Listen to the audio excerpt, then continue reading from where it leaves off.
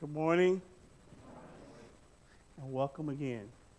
And also, our visitors, a special welcome. As our regular members know, we are in process of hiring a full-time minister. Those of you that was here last Sunday, we heard a well-polished and experienced preacher.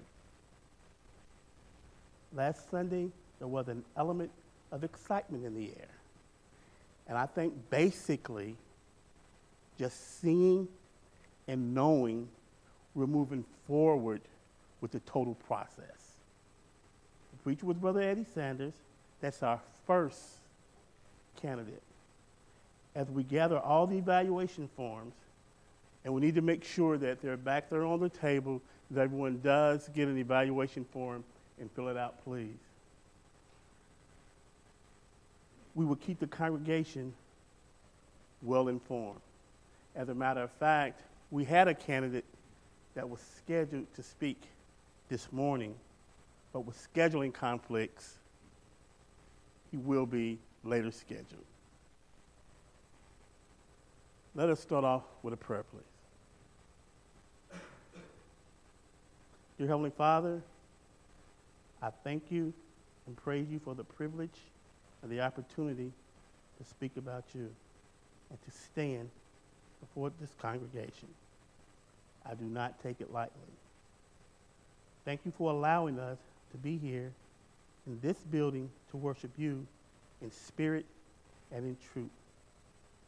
I come to you once again, dear Heavenly Father, praying for courage, strength, and the ability to present this message to where it is pleasing to you. Father, I pray to keep things simple and scriptural for the listener to receive and grow. Father, we also ask you to please be with us here at Washington Trail Church of Christ as we search for the proper minister for this congregation. Be with us as we continue with this service, and I will be careful to give you alone all the praise and glory. In Jesus' name we pray. Amen. I don't know what it is, but just every time you kind of get up on this side,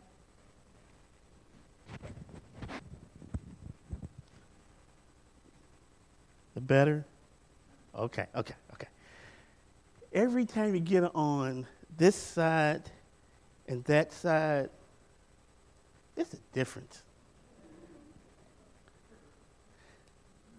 I work beside two awesome elders. Chuck Richardson, cool, laid back. Then we have Dan, who's just a little bit more alive. And I think the last time that I spoke, it wasn't really that lengthy. So Danny kind of made a point. D, this piece of paper right here is all the notes that I could take. Okay, I just want to let Dan know you can turn on the back, and it's going to be about the same length. Our topic, seasons of life. Seasons of life. And we go through seasons of life. Good times, trying times, sad times, and even victorious times. In this life, day and time, we have 4 seasons. Winter, spring, summer, and fall. Let's start off with the winter. Winter could be a little challenging. It's cold. Your bones ache. Some people's bones ache. But just wait a while, it's going to change. Next, spring. Not too hot, not too cold. Sometimes it can be hot, Sometimes it can be cold, but just wait a while, it's going to change. It's going to summer. It's hot. But you know what? Wait a while, it's going to change. Finally, we have fall.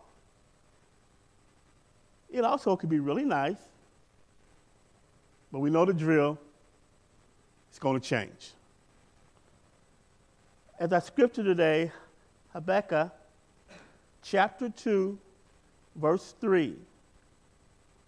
For the vision is yet for an appointed time, but at the end it shall speak and not lie. Though it tarries, wait for it, because it will surely come.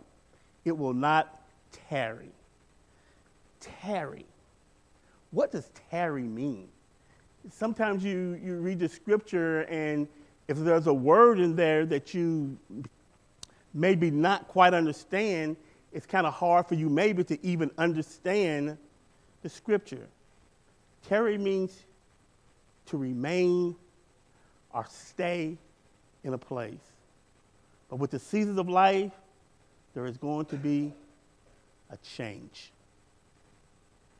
Let's turn to Ecclesiastes chapter 3, verses 1 through 8. That's Ecclesiastes chapter 3, verses 1 through 8.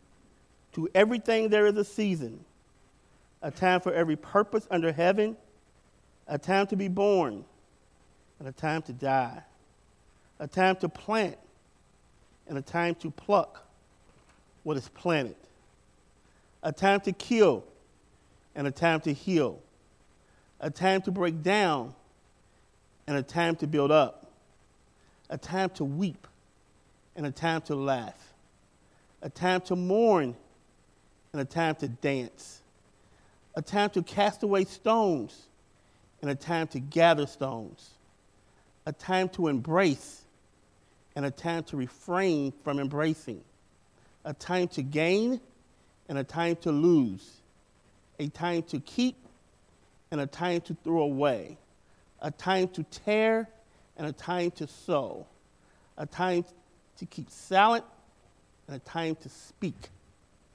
a time to love, and a time to hate, a time of war, and a time of peace. We had just read there is the right time for everything. I have a question. Have you ever had a desire or a request for God? So you have it. So what we do, we start praying. And he told us all we have to do is we ask. So all we have to do is ask. Now let's take an example. Say you got this real big old tree. Big, beautiful tree. All these beautiful leaves. And in our eyesight, that's what we see. The big tree, the beautiful leaves. But God, he deals with roots. Us, we can't see the roots. But God, he can see the roots. And with this particular example, he knows our heart and he sees our heart. Let's go to Isaiah 55, chapter 55, verses 8 and 9. To reiterate on that, for my thoughts are not your thoughts, nor are your ways my ways, said the Lord.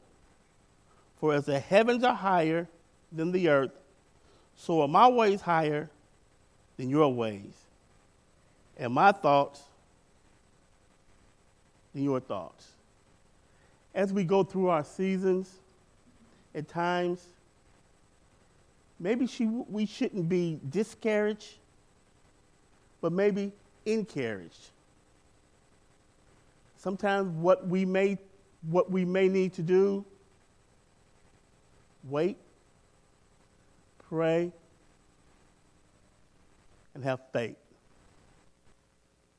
Have another scripture, Philippians 4, 6 through 8.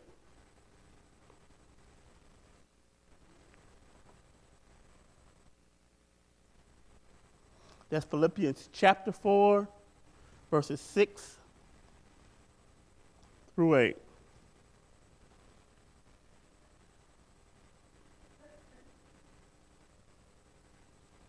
Be anxious for nothing, but in everything by prayer and supplication with thanksgiving, let your requests be made known to God, and the peace of God, which surpasses all understanding, will guard your hearts and minds through Christ Jesus.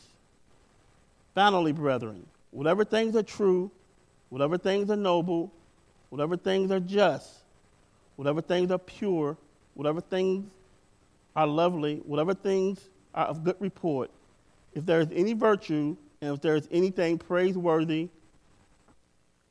meditate on these things. All right, let me get on a personal note about seasons. I'm going to start off with the young age of 13. Does anybody remember when they were 13? You do, Betty? It's a little challenging for me, but I can remember when I was 13. When you're 11, 12, it's something about that 13 that's a little bit different. I am now a teenager. That's big. You got that teen after of it. All right, so let's go a little bit further. What do you think comes after that age of 13? There you go, 16, driver's license. Very excited, parents nervous, and really, at 16, no mortgage, no rent. The only problem you're going to have at 16 is trying to figure out, when you go get your license, how to parallel park. Because it really don't make sense. You have a driveway, parallel park, that's what it is. Let's get into the 20s. It's the dating game now. Another phase. I was at the skating rink, the roller rink. I love skating. And while I was doing the dating game, we were skating over in Indiana. We used to skate here in Louisville, but we skated over in Indiana. So I went over there this one time, and I seen this young lady. She could skate. She was smooth. She was so cool. So we know what happened. I married her. Next season, we have a son, 2 awesome kids, a son, lovely daughter, both with great careers, wonderful relationship with both baptized in the church, serving God, great season. Next season, watching your children raise their children. It's really different. What a season. But what I'm doing now is bigger than a message. It's a part of my life. Daily, trying to do the right thing, serving our Lord and Savior Jesus Christ. I got another example. Let's go to the book of Job.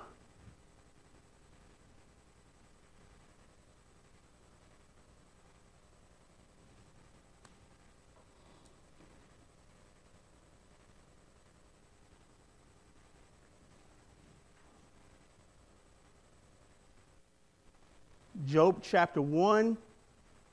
We're going to read verses 1 through 3. Job chapter 1,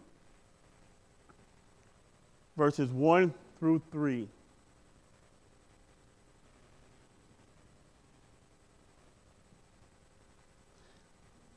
There was a man in the land of Uz whose name was Job, and that man was blameless and upright, and one who feared God and shunned evil. And 7 sons and 3 daughters were born to him.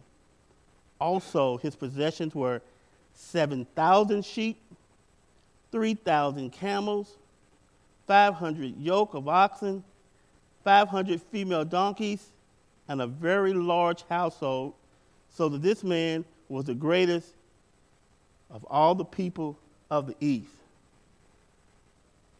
Job was the man. He was strong. But as the passage stated, the main thing, Job himself was blameless and upright. And that's what it's really all about. Blameless and upright. But let's remember, Satan's always working. So let's go look at, still in chapter 1, verses 13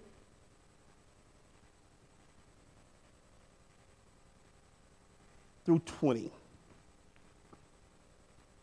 Now there was a day when his sons and daughters were eating and drinking wine in the oldest brother's house.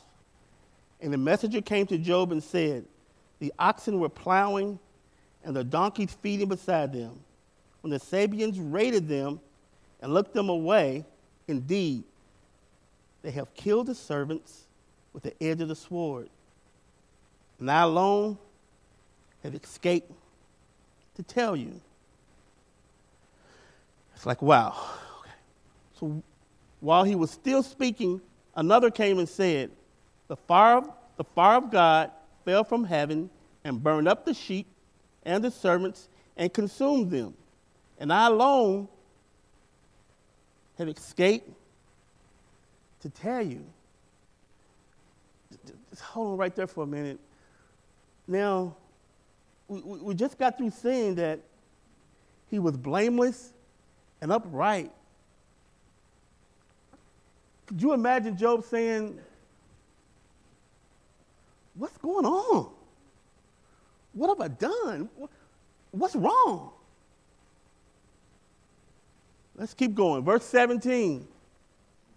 While he was still speaking, another also came and said, the Chaldeans formed 3 bands, raided the camels, and took them away, yes, and killed the servant with the edge of the sword, and I alone have escaped to tell you.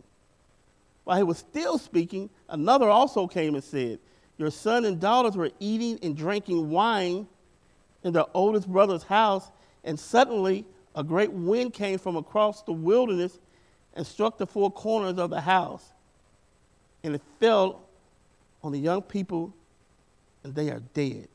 And I alone have escaped to tell you. Then Job arose, tore his robe, and shaved his head, and he fell to the ground and worshiped. That's rough. Let's go to chapter 2, verse 7. You know, what a season. Now that's a season.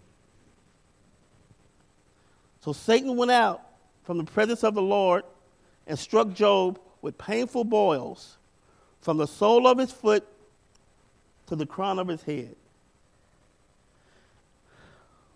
So not only Job's family, but now this has affected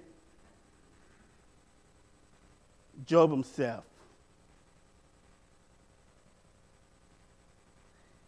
And after everything Job was going through and went through, his wife came up to him. I'm paraphrasing here a little bit. Job, what did you do? Job was I didn't do nothing. You know, I'm sure, once again, I'm paraphrasing. The wife kind of looked and said, what did you do? And he said, I didn't do nothing. So he went on. Then his friends, hey, Job, paraphrasing, what did you do, man? I didn't do nothing. I didn't do anything, whichever's proper. The wife, friends. You talking about a season? All right, let's go a little bit further. Let's go to Job chapter 42. I'm going to read a few verses there, probably start with verse 12.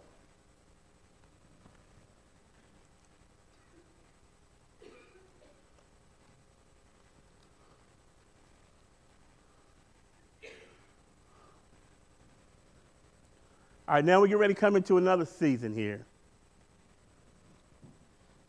Now the Lord blessed the latter day of Job more than his beginning, for he had 4,000 sheep, 6,000 camels, 1,000 yoke of oxen, and 1,000 female donkeys. He also had 7 sons and 3 daughters. Let's go to verse 15. In all the land were found no women so beautiful as the daughters of Job, and their father gave them an inheritance among their brothers. After this, Job lived 140 years and saw his children and grandchildren for 4 generations. So Job died old and full of days.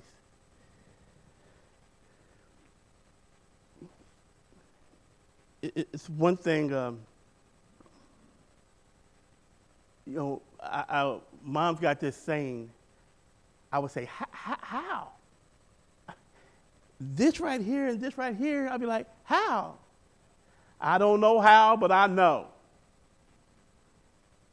And for a long time, I just didn't understand, because I would come back again and I would say, Mama, how? I told you, I don't know how. But I know. And I really guess that just boils down to faith.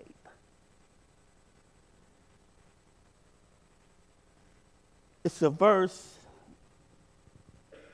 and it starts out, it comes to pass. You know, you don't have to go here, but you can write this down and check it later. 1 Kings chapter 18, verse 1, the first 4 words, it comes to pass. Luke chapter 2, verse 1, it comes to pass. Ezekiel chapter 8, verse 1, it comes to pass.